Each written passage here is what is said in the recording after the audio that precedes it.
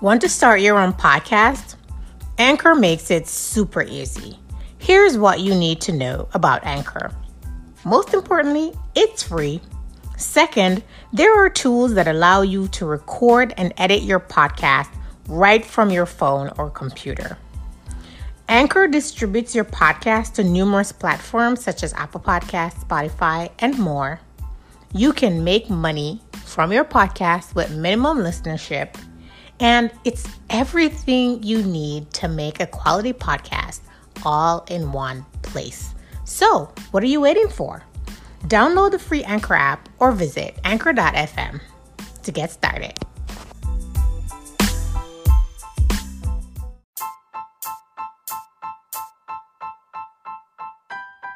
Hello, everyone. Welcome to another episode of the Where's the Funding podcast, where we discuss the challenges faced by Black entrepreneurs in the US and globally and entrepreneurs of color, particularly women, to access funding to grow or scale innovative ideas and demystify entrepreneurship and the fog around funding. My guest today is Hema Vallabh.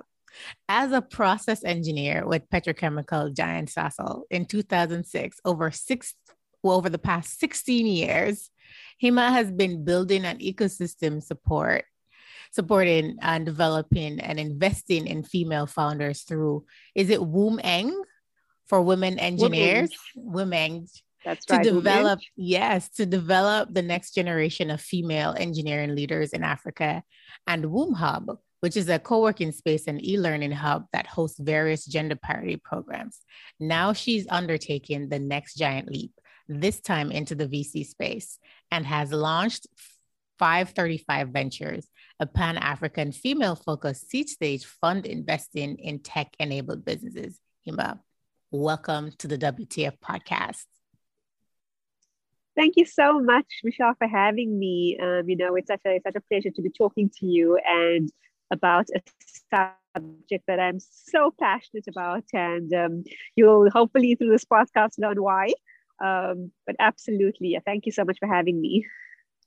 I am happy to have you because I know you are at the front end right now of the big launch of your latest venture. And so I'm just grateful that you've carved out some time for us to have this conversation. So let's just get into the conversation then.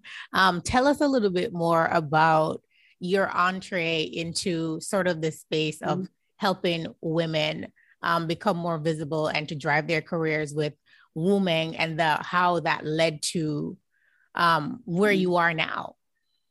Absolutely. And thank you so much for the introduction, for giving that snapshot. And, like you said, the past, it's the better half of the last 2 decades that I've really been in this space, digging so deep. And my journey, in fact, was, a lot of entrepreneurs, as it should be, have a lot of passion and, of course, grit and resilience.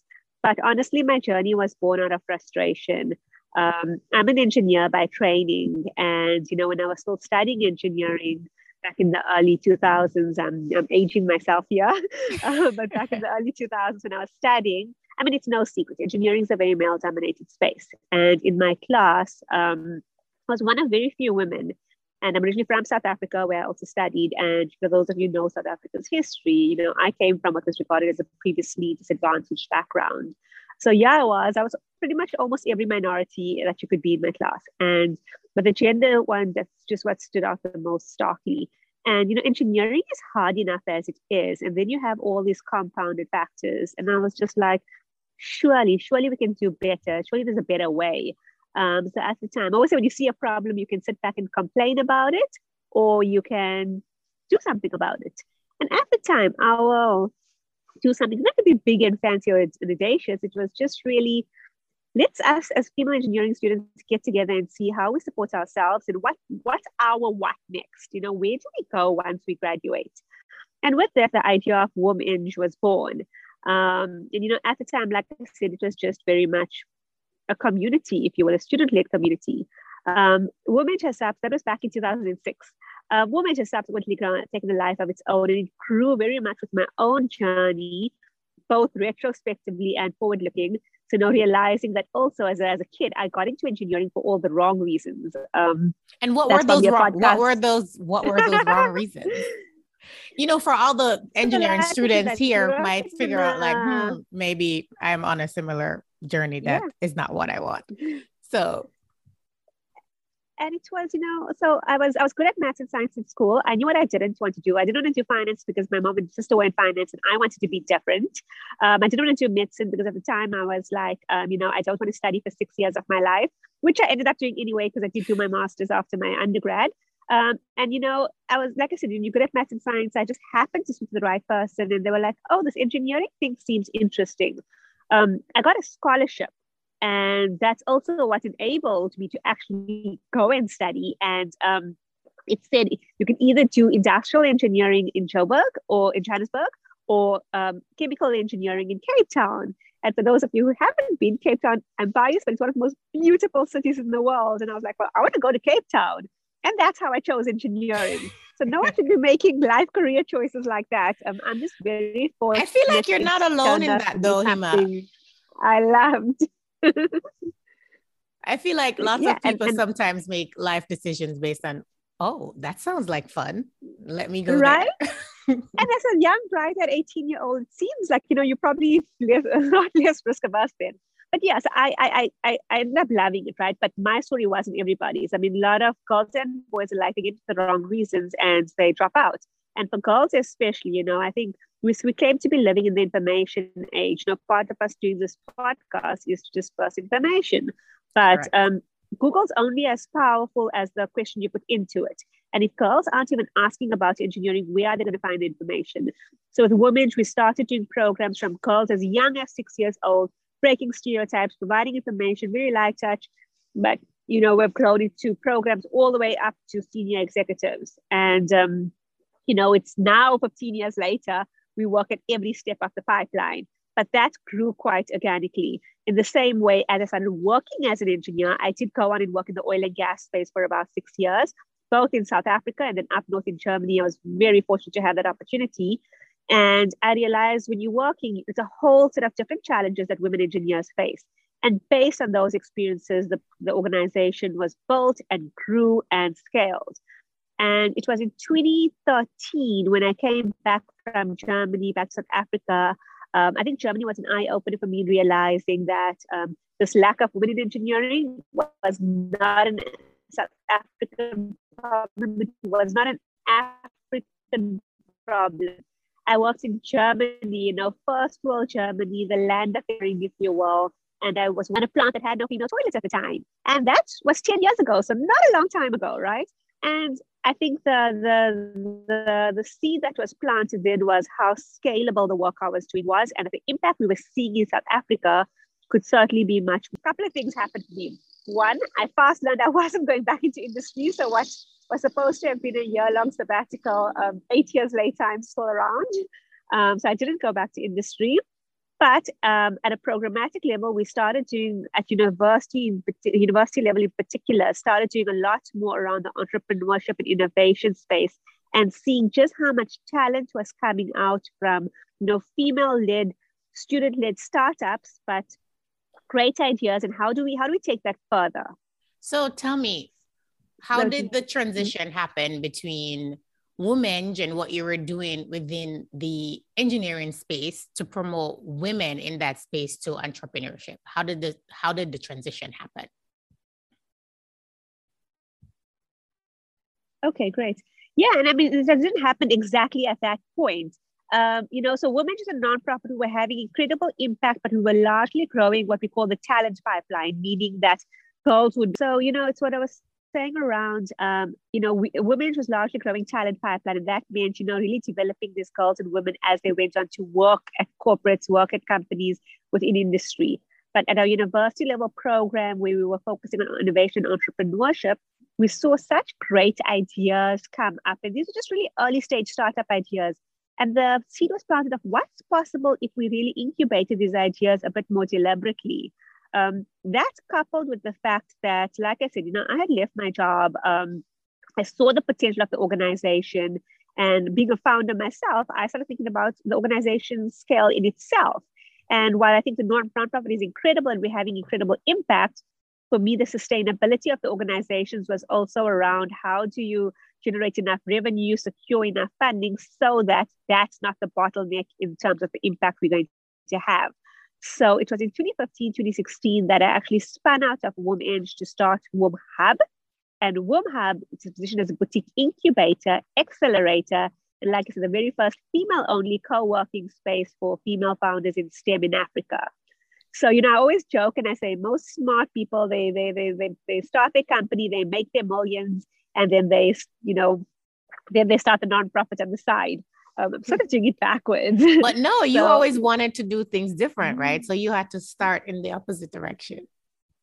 Absolutely. And I have no regrets because I really think the foundation that WomEng built in terms of, just understanding the landscape, being a female in engineering, being a female person. So where were we? You started the incubator accelerator. Yes. And so that's what I was saying, I think as much as I did it backwards, I say that in air quotes, I absolutely have no regrets because I really think the foundation with which we built WomEng was so strong in terms of, understanding being a woman in engineering, being a female founder, like I said, there was a lot of organic growth in the journey while at the same time still being very deliberate. And I think for me, that was very, very key. And I think the same thing then has led to my latest step, So first, the world said there wasn't enough female engineers. So then let's do WomEng and let's start tackling that. And then we realized there just weren't enough female founders in engineering and tech. And that's where the WomHub was born out of. And while we see incredible founders with great business ideas, scalable, high growth companies coming out of our accelerator, the ridiculous reality right now is just not enough capital is getting allocated to them globally.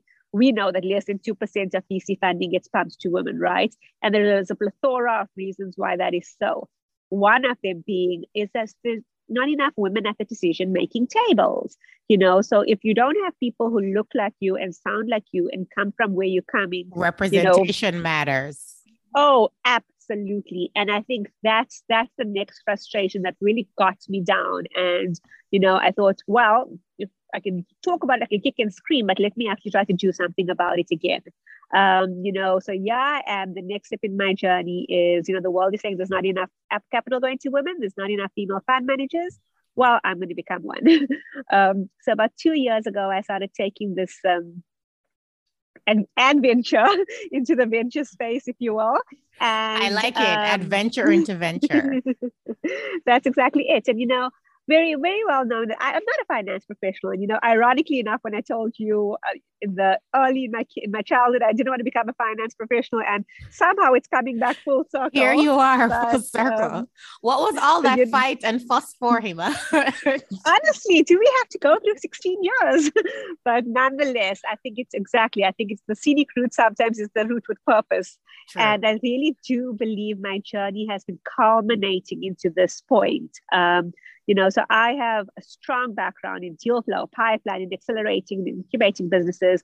I've worked extensively across the continent. So between WomEng and WomHub, we have run programs in 24 countries around the world. And that was the pre-COVID count. With COVID, of course, our reach has increased because virtual enables this, right? You and I having a conversation so easily. To reach so many more people and to scale impact, right? Absolutely. And so, I think as women as well, and my co-founder is so awesome at this. She always says, Hema, you must own your awesome. Because we had such major imposter syndrome when I first thought about going to Wait. Let's pause on that. You have imposter syndrome. I hear this so often in conversations about women as entrepreneurs, women in executive leadership positions, women as venture fund managers, women as entrepreneur. And I'm just meeting you, but based on what you've told me about yourself and the things that you've done, how can you say that you've had imposter syndrome when every challenge that you've met, you decided that you were going to be a part of the solution? How do you have imposter syndrome and do that?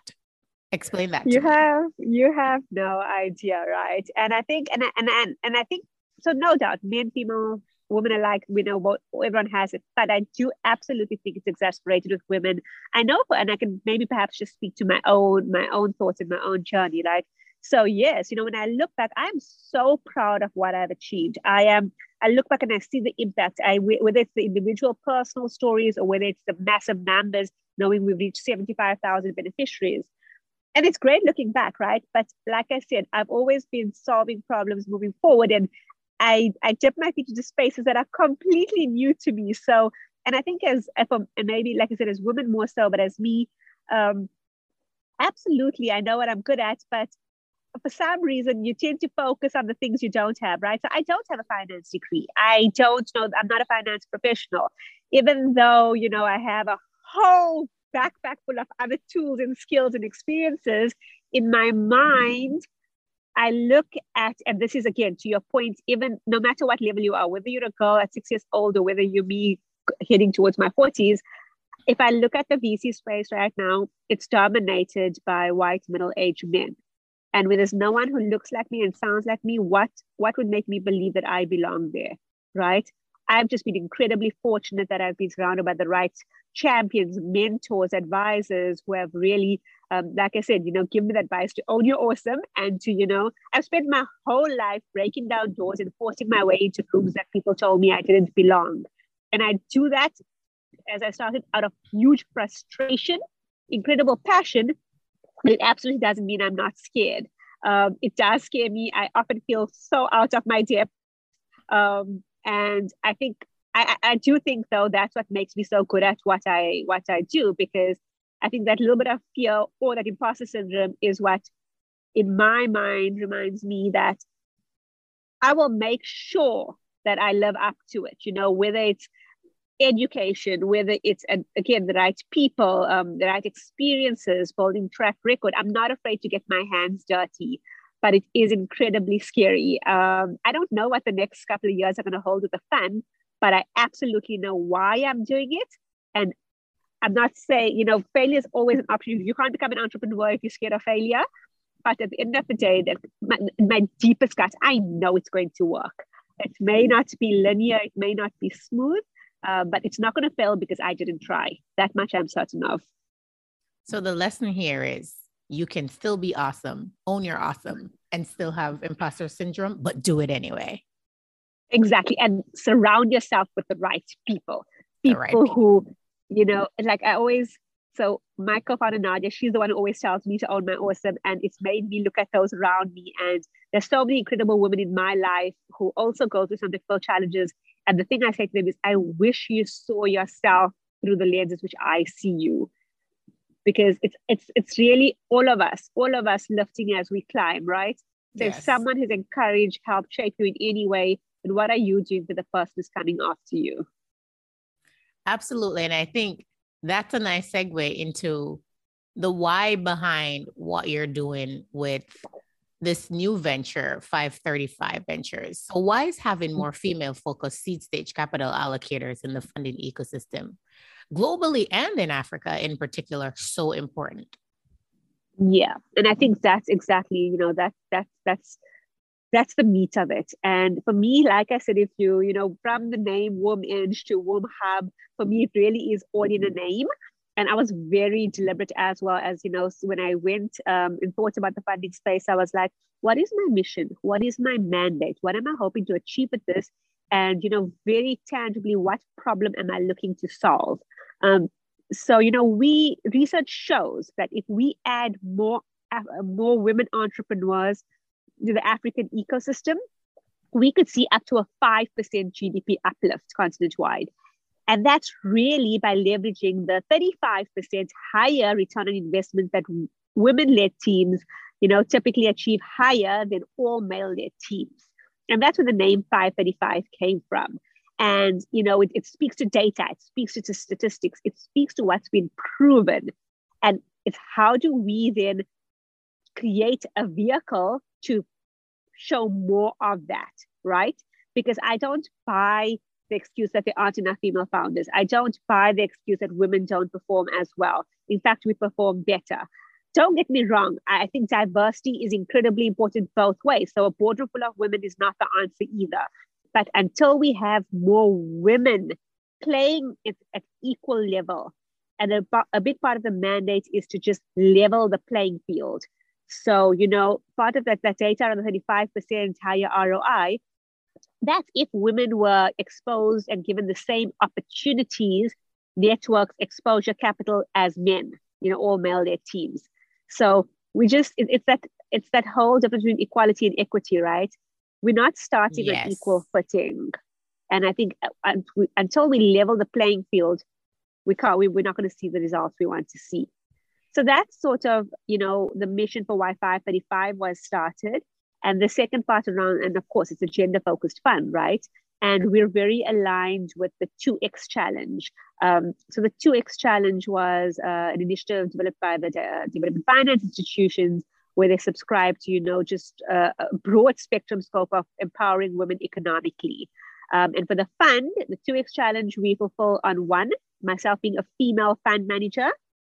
2, our mandate is to invest in female-focused businesses, which means it can either be female co-owned, female-led, or largely female consumer base, but with intentionality, or a largely female employer base, meaning including more women in informal economic participation.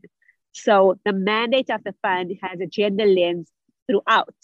And then we went one step further, and we can maybe talk about this a bit later, but what my big, bold, audacious goal is right now, on top of all of that, is just getting more women investors to participate into the fund as, limited partners. Yes. So tell me about that. So is this the 35er club? And what's Absolutely. the profile of the women who should pursue this opportunity to be a part of a community of global women investors? Absolutely. So that's just it, right? So any fund, any VC fund, whether you're male, female, blue, pink, green, doesn't matter. The first step is the capital raising, right? So we need to get more capital. If we raise capital, then I'm able then to invest in businesses. And, when you capital raise, you can capital raise from various sources, whether it's institutions, foundations, family offices, there's a whole spectrum. But when it comes to individuals, right now that space is still... Hema. So the 35er Club for me is an innovative way to get more women to be able to participate as an investor into a VC fund, right? So what does that mean? Typically, funds raise capital from limited partners from various different sources, and whether it's family offices, foundations, institutions. But when it comes to individuals, it's largely still men at the table, and this goes back to why a lot of gender lens investing funds, it's harder for them to raise capital because, again, the same challenge that founders face in getting capital from VC funds face in getting capital from, institutions. And this is how the system perpetuates. So I'm like, this is not going to be solved in the longer term unless we get more women familiar in the investor space, more women wetting their feet in this space, and more women just becoming more confident. And to be honest, it's just access. The space has historically been very inaccessible for women for various reasons. So 35er Club, what that is, it's a community of investors. It opens it up to women investors to participate in a VC fund. We're a $30 million fund, and yet you could enter at a investment size as low as $35,000. Usually that barrier for individual investors for a fund our size would be around $200,000 upwards. We've lowered that amount so that women can come in at quite a low level, but more than the capital they bring. So this is what I call smart capital, because yes, there's a monetary value for the capital, but these are women.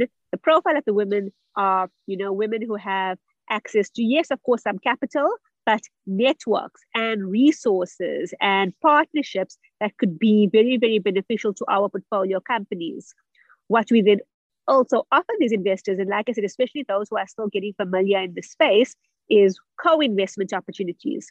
What that means is, as 535 then starts making investments, there's a large process that goes with that, whether it's due diligence, the vetting, the sourcing, and essentially any of our LPs can then piggyback off that at no additional cost or no additional work, essentially, and invest directly into any of our investments. Mm. It's also an opportunity for our female LPs to become advisory board members to our portfolio companies. And this opens up a space for women who are especially trying to, starting to play on boards, who are starting to get experience playing on boards as they head into bigger NED roles and the like. And then, of course, like I said, it's entry level as low as $35,000 all the way, $350K upwards, US dollars. And what that means is, the younger, so I sort of categorize them into three tiers. Kickstarters are entry-level investors who are new to the space, and this is a great, almost baptism into the space. The second level are champions. These are women who are probably maybe have a bit more of a finance background. They understand investing, they understand the VC landscape to a bit, and maybe they haven't really invested before. And not everybody wants to become a fund manager or even an angel investor. So this is a nice, quick way for you to participate in the VC fund at maybe a slightly bigger ticket size. And then the top tier is what I call our patrons. These are, women who have made it, the executives, the CEOs, the founders, the entrepreneurs themselves who have exited, and who are really also just looking to build legacy, right? I think as women, this is something we also don't talk enough about, because, the world tells us, like, don't be arrogant, don't promote yourself, don't do all of these things. And But yet, if you don't do it, who are you waiting for to do it for you? Right. But if we want to do that with purpose, associate yourself with a fund like ours. We really do plan to be, a trailblazer fund on the continent. And that helps us build our legacy and you build your legacy. And it's around, women who are saying, I'm quite literally putting my money where my mouth is. I'm investing in the top female tech startups in Africa. And, this is my narrative. This is my story. And this is why it's important to me. So at every level across the board, yes, it is very directly an LP into our fund, but it's more. There's just so many opportunities. And I think that sense of community for the women investors, hopefully then, they will either go off and start their own funds. They have first priority. Let me be clear. 535, this is only fund one. There's fund two and fund three to come. And, those who believe in the dream early will be those who, really come along with us as we grow. So for women who've never thought about being investors, and let's say they want to come in at the Kickstarter level, and they're like, well, I don't really even know what's required of me, what to do. What's your response to that? Well, then let us show you how, right? So there's very little that you need to do. So, of course, base criteria is that you need to have the capital, right? And let's assume that you do have the capital. So that's $35,000 upwards. There are slightly different regulatory rules that apply to US investors around accredited and non-accredited investors. But our team is fully equipped to walk you through that. But honestly, there's other than having the capital, going through a KYC, a know your client process that just, verifies and vets the investors, it's really an onboarding process that it's literally that easy. You sign up to the fund, you sign a subscription agreement, and then we handhold you through the rest of it. It's not compulsory, but for those who are new to the space, we have various different sources of, workshops, masterclasses, like investing 101 basically. And that's the power of becoming an investor into 535. The second thing is also around exposure, like to our portfolio companies. A lot of women who want to touch points to actual female founders on the ground. We don't expect you to figure that out yourself. So again, if you are going to be, a candidate for an advisory board position, we'll ensure that you're equipped to do so through various different means. So it's really that simple. If anybody is interested, drop me an email, and it's really an onboarding process. Capital, administration, action. No, I love it. And your investors can be anywhere in the world? Yes, absolutely. So the 35 Club is, of course, specifically for women. It's global women, but of course, those who have a passion for the continent, and more than like the gender is a no-brainer, but also for global investors who are new to the African continent and want to learn more about the landscape. This is also a great opportunity to do so. If we are of course also open to male investors, but then they go through the traditional LP route, and their entry ticket sizes will be from about 100K upwards. And I think that again shows it why it's so attractive for women, right? So it's almost 3 times the amount, and because that's more traditional. But I really want to really democratize the space for women investors right now. I love that, because I've been hearing a lot, and there's a lot more being done about democratizing the space, the investment space in general, but also particularly for women, to make it more accessible. Because sometimes, like you said, with imposter syndrome and all these things that we believe about ourselves and what spaces we can occupy and what's available to us and what we can do and can't do. And being an investor is one of them. And I think it's something that a lot of women think is out of reach. And I just love the fact that clubs like yours and this fund is creating opportunities for more women to be able to become investors. It's a great opportunity for more women to be able to participate as capital allocators, because more women being in the game can help the women who are in the game as entrepreneurs to be able to connect with the capital that they need. Because if they weren't connecting when more women weren't in the game, the idea is that put more women in the game and they can support the women who are already in the game as founders, looking for opportunities to connect with capital to advance and scale their great innovative ideas. Yes, and I think you've absolutely nailed it. That is really the mission that we're on. And something, I must say as well, there's no mistake that 535 Ventures is a highly commercial fund. I don't believe that high returns and impact are mutually exclusive. And oftentimes when we talk about the space, because we're having so much impact, people automatically assume that, that's with an impact fund, or we're playing smaller, and I'm not knocking the space at all, but let's not be afraid to also celebrate the returns, right? When people invest, it's because they want a return. And I genuinely don't believe the two, it's one or the other. By virtue of the ecosystem I built, my last 2 decades, impact is table stakes. That's going to happen anyway. But I really do believe that, if we put the right capital, put the right support to the right founders, they're just going to shoot for the stars. So I know you're going on a roadshow. Tell me a little bit about that. So first in Germany, spending some time in Hamburg and Berlin. And, just like I said, socializing the fans, speaking to, so if you're an investor who's looking to, invest into a fund like ours, if you are a subject matter expert who you think can contribute as an advisor to the fund, or if you're just simply interested in the African ecosystem, the tech ecosystem in particular with a female focused lens, I'd love to meet you. I'd love to speak to you and really just, get into as many rooms as possible and talk about the fund. So from Germany, I'm then going to the UK. I'm spending some time in Oxford and then in London. That takes me to probably around mid-October. And then after that, we'll be in Dubai. To be spending some time there. We'll be attending the GTEx Investor Forum. So that's going to be really exciting. And they're doing a lot of meetings around there as well.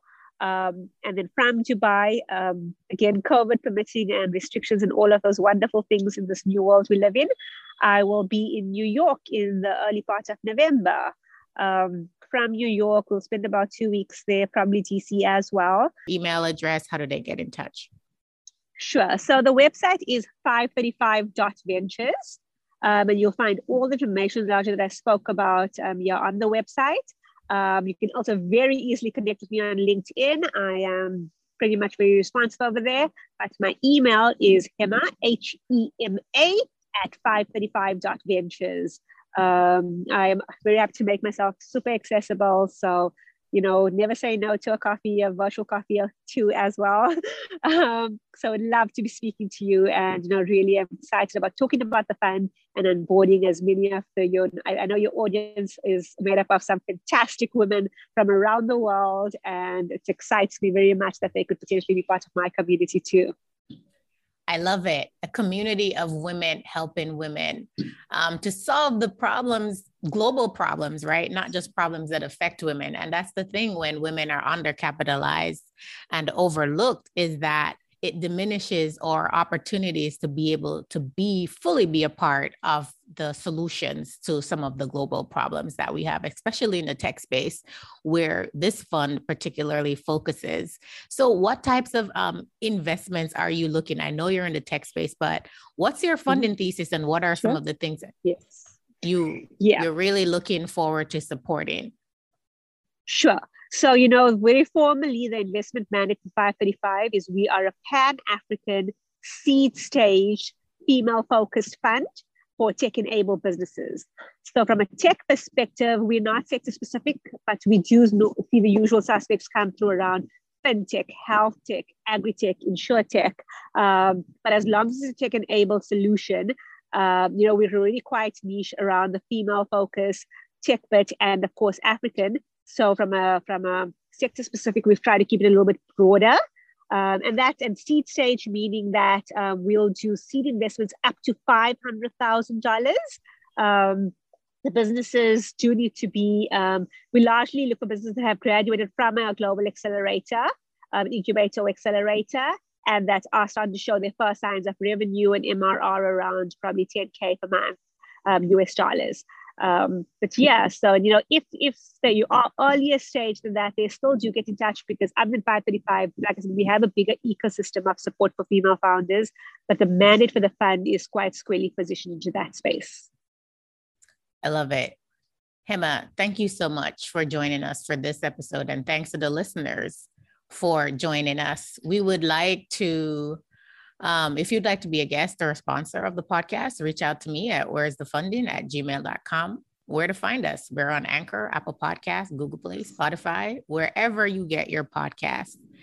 And you can subscribe, stream, download, rate, review, all of those good things so that we can get in the ears of additional listeners. And if you are a woman who is interested in becoming an investor, please, please, please make sure that you reach out to Hema and you visit their website and get all the information you need to figure out how you can get in the game as an investor and put your money where your mouth is if you care about supporting women as founders in this entrepreneurship ecosystem. Thank you so much, Hema. Thank you so much, Michelle.